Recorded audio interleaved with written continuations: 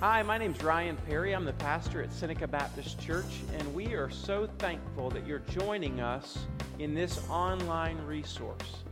Our prayer for you is that this resource would not replace your active involvement in a local body of Christ, but would rather be supplemental to it. If you are interested in getting further connected to the ministry of Seneca Baptist Church or to giving financially, please visit our website, senecabaptist.org. Thank you and enjoy. Running after you. And that doesn't necessarily mean that you're lost. But I just want you to know that His goodness is unfathomable. And He wants you to plunge its depths. He invites you into it. And today He's coming for you in love, in goodness and mercy. Grab your Bible, Psalm 36.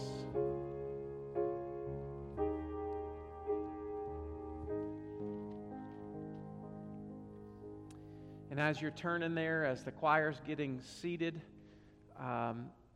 I just want to remind each one of you there is a new member orientation class. Starts next Sunday morning, June the 5th. So if you have joined our church or are considering membership here at Seneca Baptist and you go, I want to know what that's all about. Next Sunday morning for 6 weeks, we will begin to gather in the choir room, which is directly behind the sanctuary, on C Wing, directly behind the sanctuary. We'll gather there at 9 o'clock. We'll start at 9:15, and we'll get done about 10:10. And so please come and join us. If you've joined our church, if you're interested in membership at Seneca Baptist, come and be a part. Come and be a part. It's going to be good.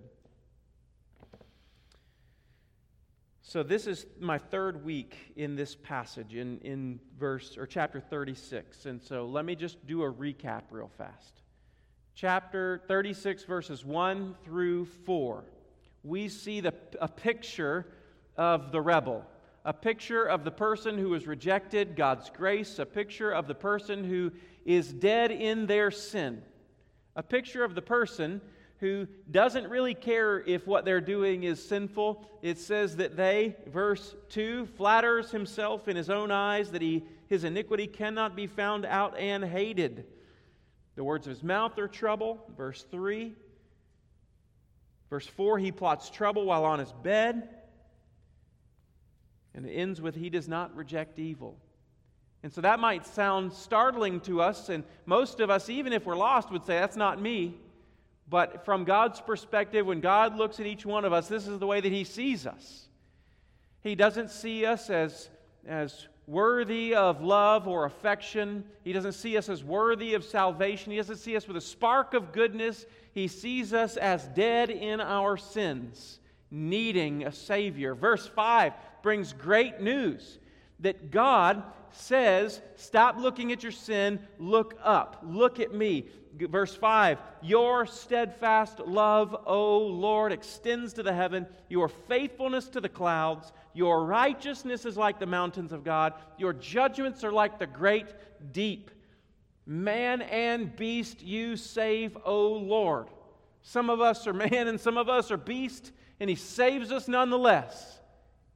And so I would just want to make you aware, this is grace, sheer grace. Why does God save us? How does God save us? By grace and grace alone. Steadfast love, faithfulness. Steadfast love can be translated mercy. His mercy is more than our sins measure up to be. Isn't that good news? Complete and undeserved grace. Now, many of us know Jesus. Many of us have experienced the love of Christ. And here's what I want to ask you, just to get your thoughts stirring about the grace of God. We read this morning in our Sunday school class, Hebrews 13. It talks about verse 9, how it's good for our hearts to be strengthened by grace. It's good for our hearts to be strengthened by grace. So I asked this question in our Sunday school class. Does Jesus love you? Yes. Why? And if in that moment we say, well, because we got it all wrong, don't we? If I start out because I go to church, I'm a good person, I'm a this, I do that, because No. Jesus loves you because Jesus loves you. Isn't that refreshing? That your good deeds don't earn any more of His love and your bad deeds can't scare His love away. That He loves you because His steadfast love endures forever. He saved you. Why? Well, Pastor, I mean, have you seen those people over there compared to them? No. The moment that we put it in the first person, we've got it in the wrong person. Because I am good, because I am worthy. No. Because Jesus, because He saved me. He loved me and He saved me. And this is what verses 5 and 6 and 7 tell us. That we are saved by sheer grace and grace alone. That it's not your good works that earn you God's salvation, but rather God's salvation is poured out on you freely, without price. The payment has been paid, and it did not come out of your account. Jesus paid your debt for you. He took what you deserved, He paid out of His own account, and all of the wrath of God was put on Him so that we might go free. Then we get to this third section of this psalm. Verse 7, 8, 9, 10 says, "How precious is your steadfast love, O Lord, O God. The children of mankind take refuge in the shadow of your wings." Listen to the words. Listen to how poetic and beautiful this is. They feast on the abundance of your house. You give them drink from the river of your delights. For with you is the fountain of life. In your light do we see light. Now, the abundance of God's house. What do you think of when you think of abundance? I was praying through this week, and this is exactly where my mind went. When I think of abundance in my life, a practical illustration, I go to Nanny's house on Christmas dinner. Nanny's house, how many of you have a nanny in this room? Christmas dinner at Nanny's house. When I go to Christmas dinner at Nanny's house, there is a table spread. Do you remember that? You picturing that in your life? The table was slammed full of the people that I loved and delicious food to delight in. Now, never mind. The drink at my nanny's house flowed freely, if you know what I'm saying. The family was merry, if you get what I'm laying down. There was a celebration at Nanny's house, and the satisfaction of Christmas dinner often ended up with pants being unbuttoned and people taking naps in the big recliner chairs or on the couches, and sometimes there was a card game that got a little out of hand at Nanny's house. You ever been a part of one of those card games? I know Baptists aren't supposed to play cards, but you know. Now, that was Nanny's house. Now, just think for a moment about the abundance of God's house. What the psalmist says is the redeemed of the Lord, those who have experienced the steadfast love, the faithfulness, the righteousness, and the just judgments of God, and gone through them in Jesus, those people now feast on the abundance of God's house. Isn't that an incredible thought? That this is the table spread before you is not the abundance of Nanny's house, because even though my nanny loved us all, there was a budget. She knew what she could spend, she knew what she couldn't spend. She was not wealthy. So, think of how much more God's house, all the things that God created are unmarred by mankind, unscathed by sin. Think about how much of the abundance of God's house will satisfy the cravings of each one of our longing souls and our bodies and our minds. How much more delight would there be at God's table more than Nanny's table? How much more celebration would there be at the abundance of God's house? Doesn't that excite you? I've got a friend of mine, really dear friend here in town, and he and I, when we get together, we just talk Jesus, and we talk about life and what God's doing. And anytime we start talking about hard things in this world, all he says is one phrase: the marriage supper of the Lamb. It's all going to be good at the marriage supper of the Lamb. As we feast at the table of God, everything's going to be right. There's not going to be any more sickness or darkness or sin. No more. The abundance of God's house. And then he says, they'll feast on the abundance of the house. You give them drink from the river of your delights.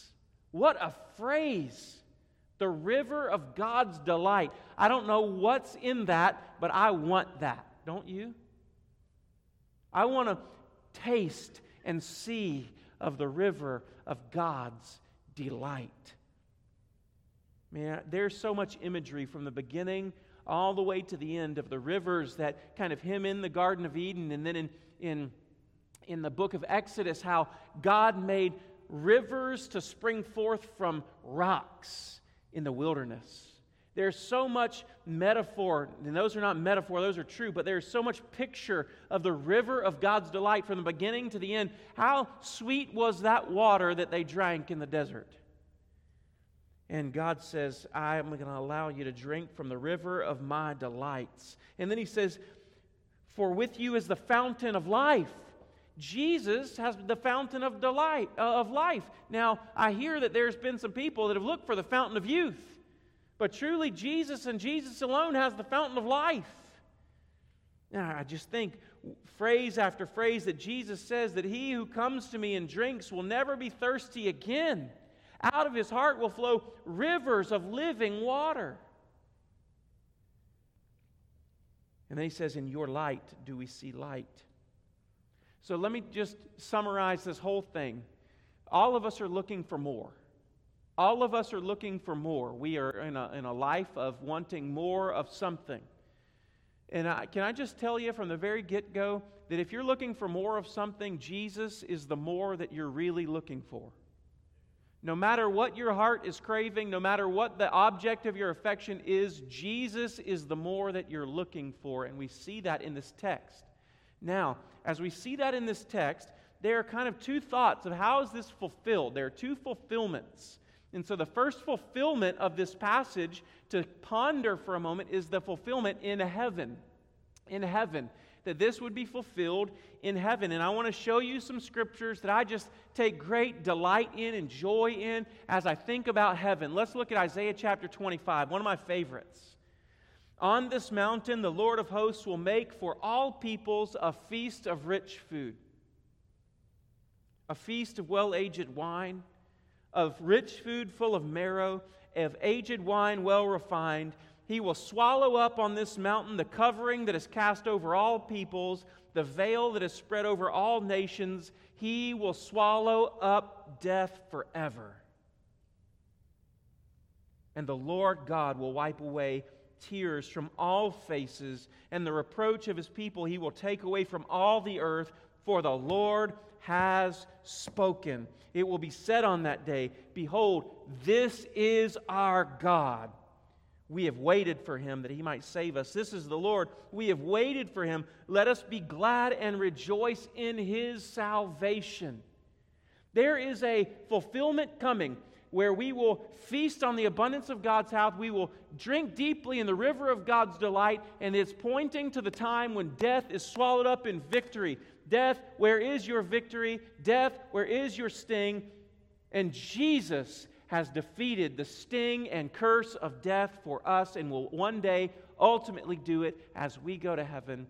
And this verse can be fulfilled in eternity forever. In Revelation 19, the marriage supper of the Lamb. I already mentioned that one. It's all going to be well at the marriage supper of the Lamb. And then Revelation chapter 22, right up here on the screen. Verse 1 to 5, then the angel showed me the river of the water of life. Doesn't that sound like Like this right here, the river of your delights, the river of the water of life, bright as crystal, flowing from the throne of God and of the Lamb through the middle of the street of the city. Also on either side of the river, the tree of life with its 12 kinds of fruit, yielding its fruit each month. The leaves of the tree were for the healing of the nations. No longer will there be anything accursed, but the throne of God and the Lamb will be in it, and His servants will worship Him. Listen, they will see His face, and His name will be on their foreheads, and night will be no more. They will need no light of lamp or sun, for the Lord God will be their light, and they will reign forever and ever in heaven. And we sang of heaven just a few moments ago, how one day the eastern sky is going to be rolled up like a scroll. The trump shall resound. The Lord will descend. Praise the Lord, oh my soul. Isn't that going to be a great day? Isn't that going to be a great day? Good gracious. But listen, I can't wait for heaven. But if we see this passage only in light of eternity, I think we're missing some stuff. Okay? So, I believe that this is also to be understood not just in light of eternity, but it is in light of eternity. The abundance of God's house is in light of eternity. The rivers of delight is in light of eternity. The light of life is in light of eternity. But it's not just in light of eternity. Here's what I mean. If we only understand that this is fulfilled in heaven, then a few problems arise for us. Okay? First problem on the screen, we misunderstand our own existence. We misunderstand our own existence. Do you know that you were created for pleasure? Well, preacher, you're the first Baptist I've ever heard say that. I always thought pleasure was wrong because you immediately think about hedonism. Hedonism is the idea that you pursue pleasure, that you live for pleasure, and oftentimes hedonism is thought about only in the carnal, fleshly sense. And so I don't need to pursue pleasure, but rather I need to run away from pleasure. But I don't think that is understood rightly. The Westminster Confession says the chief end of man is to glorify God and enjoy Him forever. The chief end of man is to glorify God and to enjoy Him forever. Can I just stop? Does that describe your relationship with God? That not only do you understand Him, not only do you kind of love Him, but not only do you submit yourself to His authority, you obey Him, but do you enjoy God? See, a lot of us, we would say, "What? I obey Him, and I go to church, and I love Him, but I don't know that I enjoy Him." And I just want to encourage you today that God has created you in such a way to enjoy pleasure. And the point that I want to make is our deepest pleasure is found in Jesus and in Jesus alone. Our deepest pleasure. One writer, modern-day theologian, he takes the term hedonism and flips it on its head, and he calls it Christian hedonism. And he describes or defines Christian hedonism in this way. He says that God is most glorified in us when we are most satisfied in Him. I'm going to say that again. God is most glorified in us when we are most satisfied in Him. Just go back to the garden.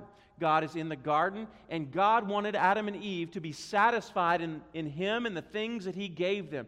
You can eat of any tree in the entire garden. Even the tree of life is available to you. I will be with you, literally walking with you in the garden. And if you will just enjoy me and the things that I have provided for you, all will be well. So enjoy me. And they walked with God in the cool of the day. Isn't that an incredible thought? that Adam and Eve were created to walk with God? Can you just imagine how enjoyable that was for creation to walk with and know the Creator in such an intimate fashion as that?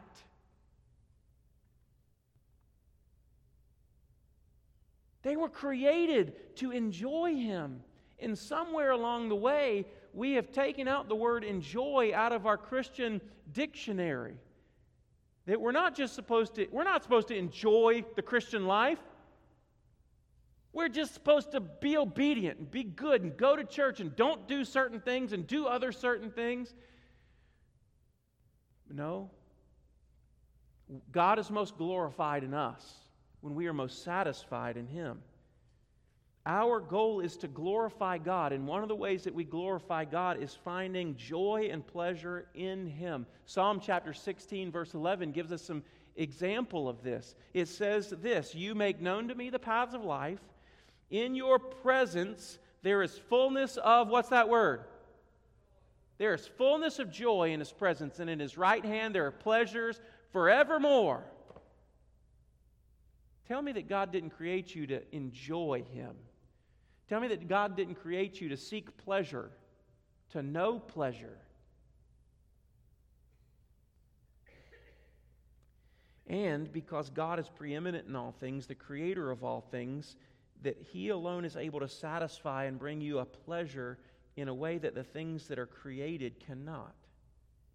And so the first problem, if we don't see this in Christ, if we only see the fulfillment of this text in eternity, one problem is we misunderstand that we were created to enjoy God, to find pleasure in Him. So we misunderstand our existence. The second problem is if we don't understand this in light of every day, the second problem is we search for pleasure in all the wrong places. To quote the great theologian, country singer Johnny Lee, we are looking for love in all the wrong places. All right, anybody with me? All right, it's okay. It's okay to be a sinner like me. All right. We're looking for love in all the wrong places. In Jeremiah chapter 2, I quote this verse regularly, says it so well. "Be appalled, O heavens, at this. Be shocked and utterly desolate, declares the Lord. For my people have committed two evils. One, they have forsaken me, the fountain of living waters.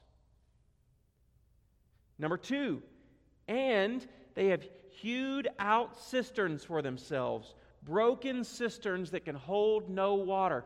So, when we don't understand that this text is that delighting in the Lord, in the river of His delights, drinking from the river's delights, feasting on the abundance of His house, we don't understand that those are in Christ day by day. We look for love in all the wrong places. We look for pleasure in all the wrong places, and we commit the two evils of Jeremiah chapter 2. We forsake the fountain of living waters, and we dig out for ourselves other cisterns, broken cisterns that hold no water at all. We search for all the right things in all the wrong places. Are you with me? And I think each one of us are guilty of that. C.S. Lewis gives this big long quote, but he says, "We are far too easily pleased. We are content with making mud pies in the slums when God has offered us a holiday at the beach." And again, another theologically deep movie is Willy Wonka and the Chocolate Factory. Look at Willy Wonka and the Chocolate Factory. Roald Dahl was teaching us all about this text in Willy Wonka and the Chocolate Factory. Willy Wonka, he gave them this taste of the sweetness of Willy Wonka's chocolate. And then the winners of the contest, the winners came. And then Willy Wonka tempts the contestants with a bit of money to sell the secret recipe. Then Willy Wonka brings them to the factory for a day to feast on Wonka's delicacies. And because they're far too easily pleased, they each fall prey to temporary pleasure when Willy Wonka was looking for an heir to the factory.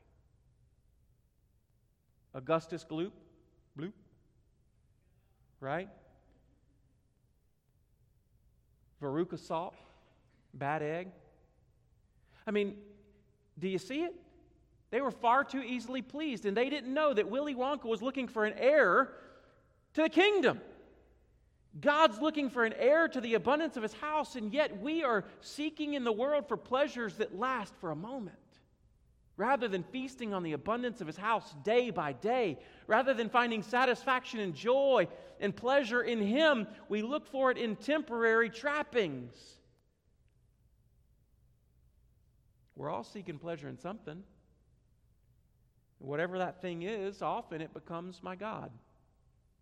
It's the object of my attention, the object of my affection, and sometimes even the object of my worship.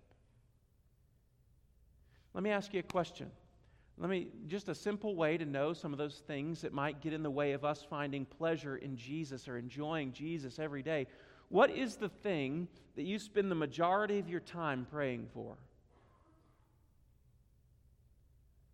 Who is the person? What is the thing that you say, if I don't have this, if God, I need you to answer this prayer. Sometimes the content of our prayer life reveals the actual idols of our lives. Because prayer is not that I go to a magic genie in a bottle for my 3 wishes to be fulfilled, but rather prayer is that I get to go to the God of the universe and take refuge in the shadow of His wings. And there, everything is made right. Whether my perspective or my situation is or not, my perspective is altered. And so he says this idea of they feast on the abundance of your house, you give them drink from the river of your delights, with you is the fountain of life. In your light do we see light. And so all of these things that we're trying to seek pleasure and enjoyment and fulfillment and joy in, if not Christ, they are copies, shadows of things that last, of something that lasts. So the third problem, if we don't understand this in light of everyday life, is that we underestimate the goodness of God. So we misunderstand our own existence, we search for pleasure in all the wrong places, and then we underestimate the goodness of the gospel. Now, follow me for a second. What was the first miracle that John recorded in the Scriptures? First miracle. Water into wine. Why in the world is that if you're writing the gospel, why is that the first miracle? What about raising somebody from the dead? What about healing the sick or making the lame walk or the blind see? Why is water to wine the first miracle? It's to teach us something. It's to teach us something about who Jesus is, what He came to offer us, and what He came to accomplish for us. Now, I'm not preaching about alcohol, okay? That's a whole other sermon for a whole other day. We can talk about that. But what I'm talking about is Jesus came, and the first recorded miracle is water being turned to wine. That was not a necessary thing that Jesus did. It wasn't a life and death situation. But He turned water into wine.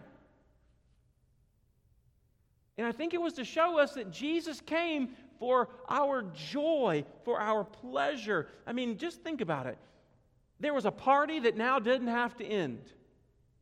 Salvation is like the sweetest wine that goes to your head and brings joy and pleasure. And let me tell you, everybody that I've ever seen who's had a little too much wine always walks a little different and talks a little different and acts a little different. And the salvation that Jesus came to accomplish in your life and my life is like the sweetest of wines. And let me tell you, if you drink deeply of the sweetest wine, you will find merriment in your heart, joy and pleasure in Christ, and you will walk, talk, and live differently. Jesus' first miracle was about pleasure and joy. That's why Jesus came. Luke chapter 15. The prodigal son goes away. The prodigal son comes back. what happens? Now, son, I told you not to go, right? No, that's not what happens. My son's home. He was lost and now he's found. He was dead and now he's come to life. Hey, go get the fattened calf. Let's celebrate. What happened? There was joy and enjoyment in the Father's house. They feasted on the abundance of the Father's house. And what the prodigal son learned that day is all the things that he went to a far distant land to find were already there in the Father's house. He was just looking for love in all the wrong places.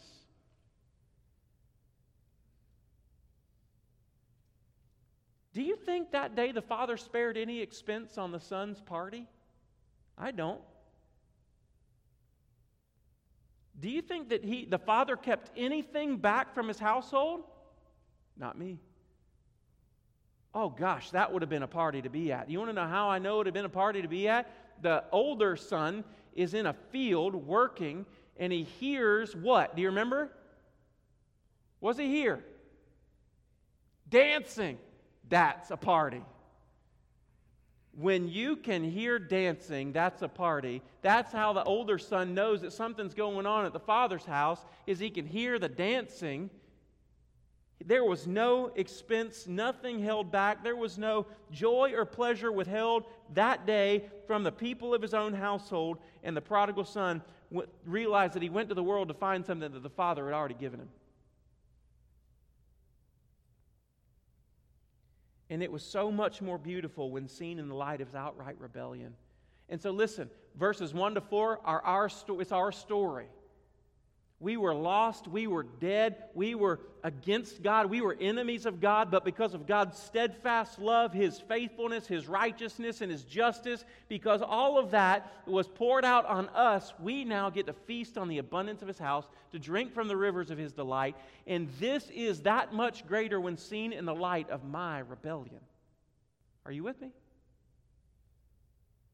I don't understand that life is good until I was brought back from the dead. You know, we weren't just sinners. The Bible says we were dead in our sin. God didn't just save you, but He brought you back from the grave. The reward of the gospel, I'll say this again, the reward of the gospel is not forgiveness. The reward of the gospel is not heaven.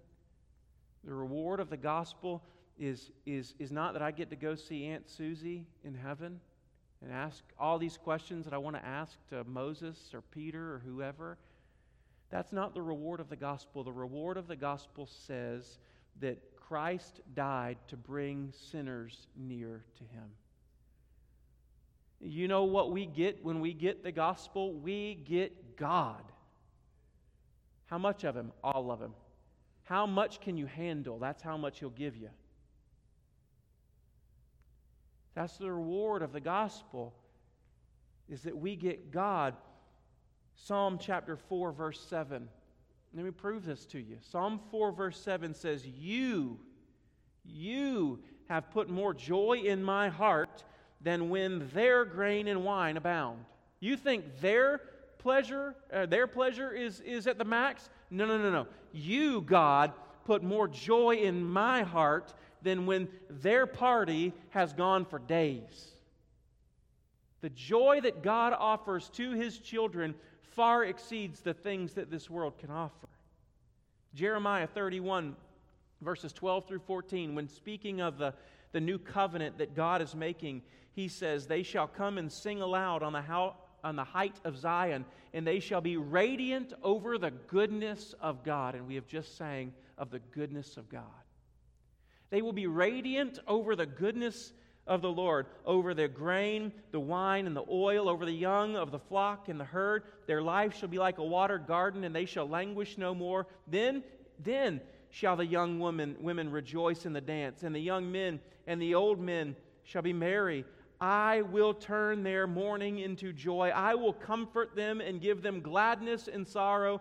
I will feast on the soul of the priests with abundance. I will feast the soul of the priest with abundance. And my people shall be satisfied with my goodness, declares the Lord. The new covenant in the blood of Christ was given that you might be radiant over the goodness of the Lord. Dance in the goodness of the Lord.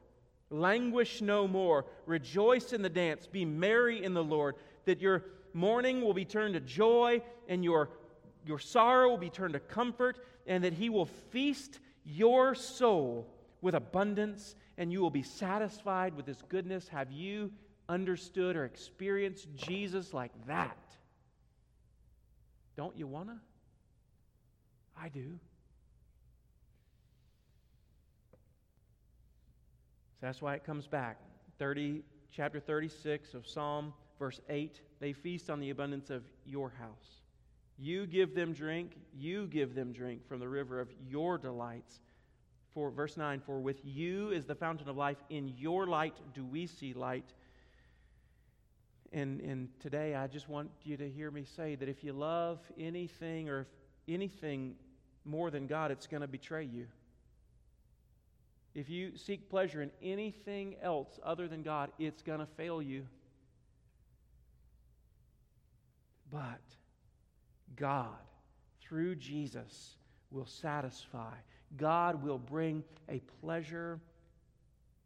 God will let us feast on the abundance of His house, on the house of the King of glory. God will let you feast. So all of this, I just have a confession as I end, as I close. Ask me how I'm doing on this. And I just want to say that I fail at this miserably. I understand it, but I fail on it practically. I wish that I could preach this sermon and say, I've got this figured out. But number one, you would know that I'm a liar. And number two, I just wouldn't be honest with you.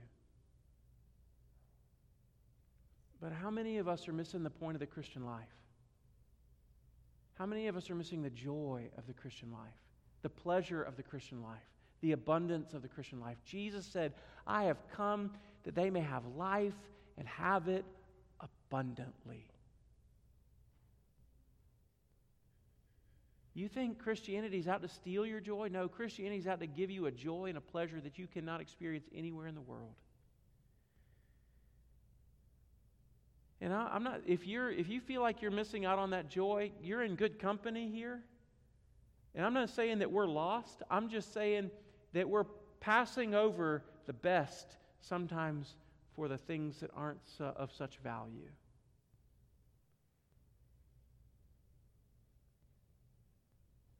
And today, if I can encourage you with that, I just want to encourage you to take refuge in the shadow of His wings. What does that mean? That means to run from your sin to Jesus. Acknowledge that you're a sinner, dead in your sin, and there's no hope. Receive the gift of God's mercy and grace. And then ask God to teach you what Psalm 37:4 means, to delight yourself in the Lord. Make that your prayer. Father, today teach me to delight in you. Let's pray together. Father, there are those in this room who truly are lost, who do not know Jesus, who have never trusted Christ for salvation. Rather, they are trying to work their way onto your good graces, but it's impossible to do. It's impossible to work our way into your good graces, but we've only are in your good graces because your wrath, your justice, your righteousness was poured out on Jesus, the beloved Son, so that if we trust in Jesus, we experience fullness of joy. We are given what Jesus had because Jesus took what we deserved. We are given all His rights and privileges as a beloved child because He took all the consequence of this sinful heart. So help us, Father, to trust in Jesus. Help us to take refuge in the shelter of your wings. Help us, Father, day by day to feast on the abundance of your house through your word, through prayer. Teach us to love your presence. Teach us to go back to the garden and to walk with you in the garden in the cool of the day and find joy and peace and pleasure there. Teach us what it means to delight ourselves in the Lord. Teach us, Father, how the world offers temporary trappings when you offer us eternal pleasures. Father, teach us to say no to lesser things, to say yes to the abundant life found in Jesus. Teach us, Father, that eternity with you doesn't start then, but it starts the moment that I turn to Jesus. Father, help us. And may we as a church, may each one of us as individuals, may we as a church be filled with such a joy and a pleasure that people walk in and wonder what's in our water bottles. And might we say, no. Just like in Acts chapter 3, it's not wine, but we have been filled with God's Holy Spirit and are filled, therefore, with joy and pleasure that wine can't offer. Father, we love you and we need you. And so today I ask that you'd save those who need to be saved. You bring repentance to the hearts like mine that needs to repent. And you'd help us to be more like Jesus tomorrow. In Christ's name. And everybody said, Amen. Would you stand with me?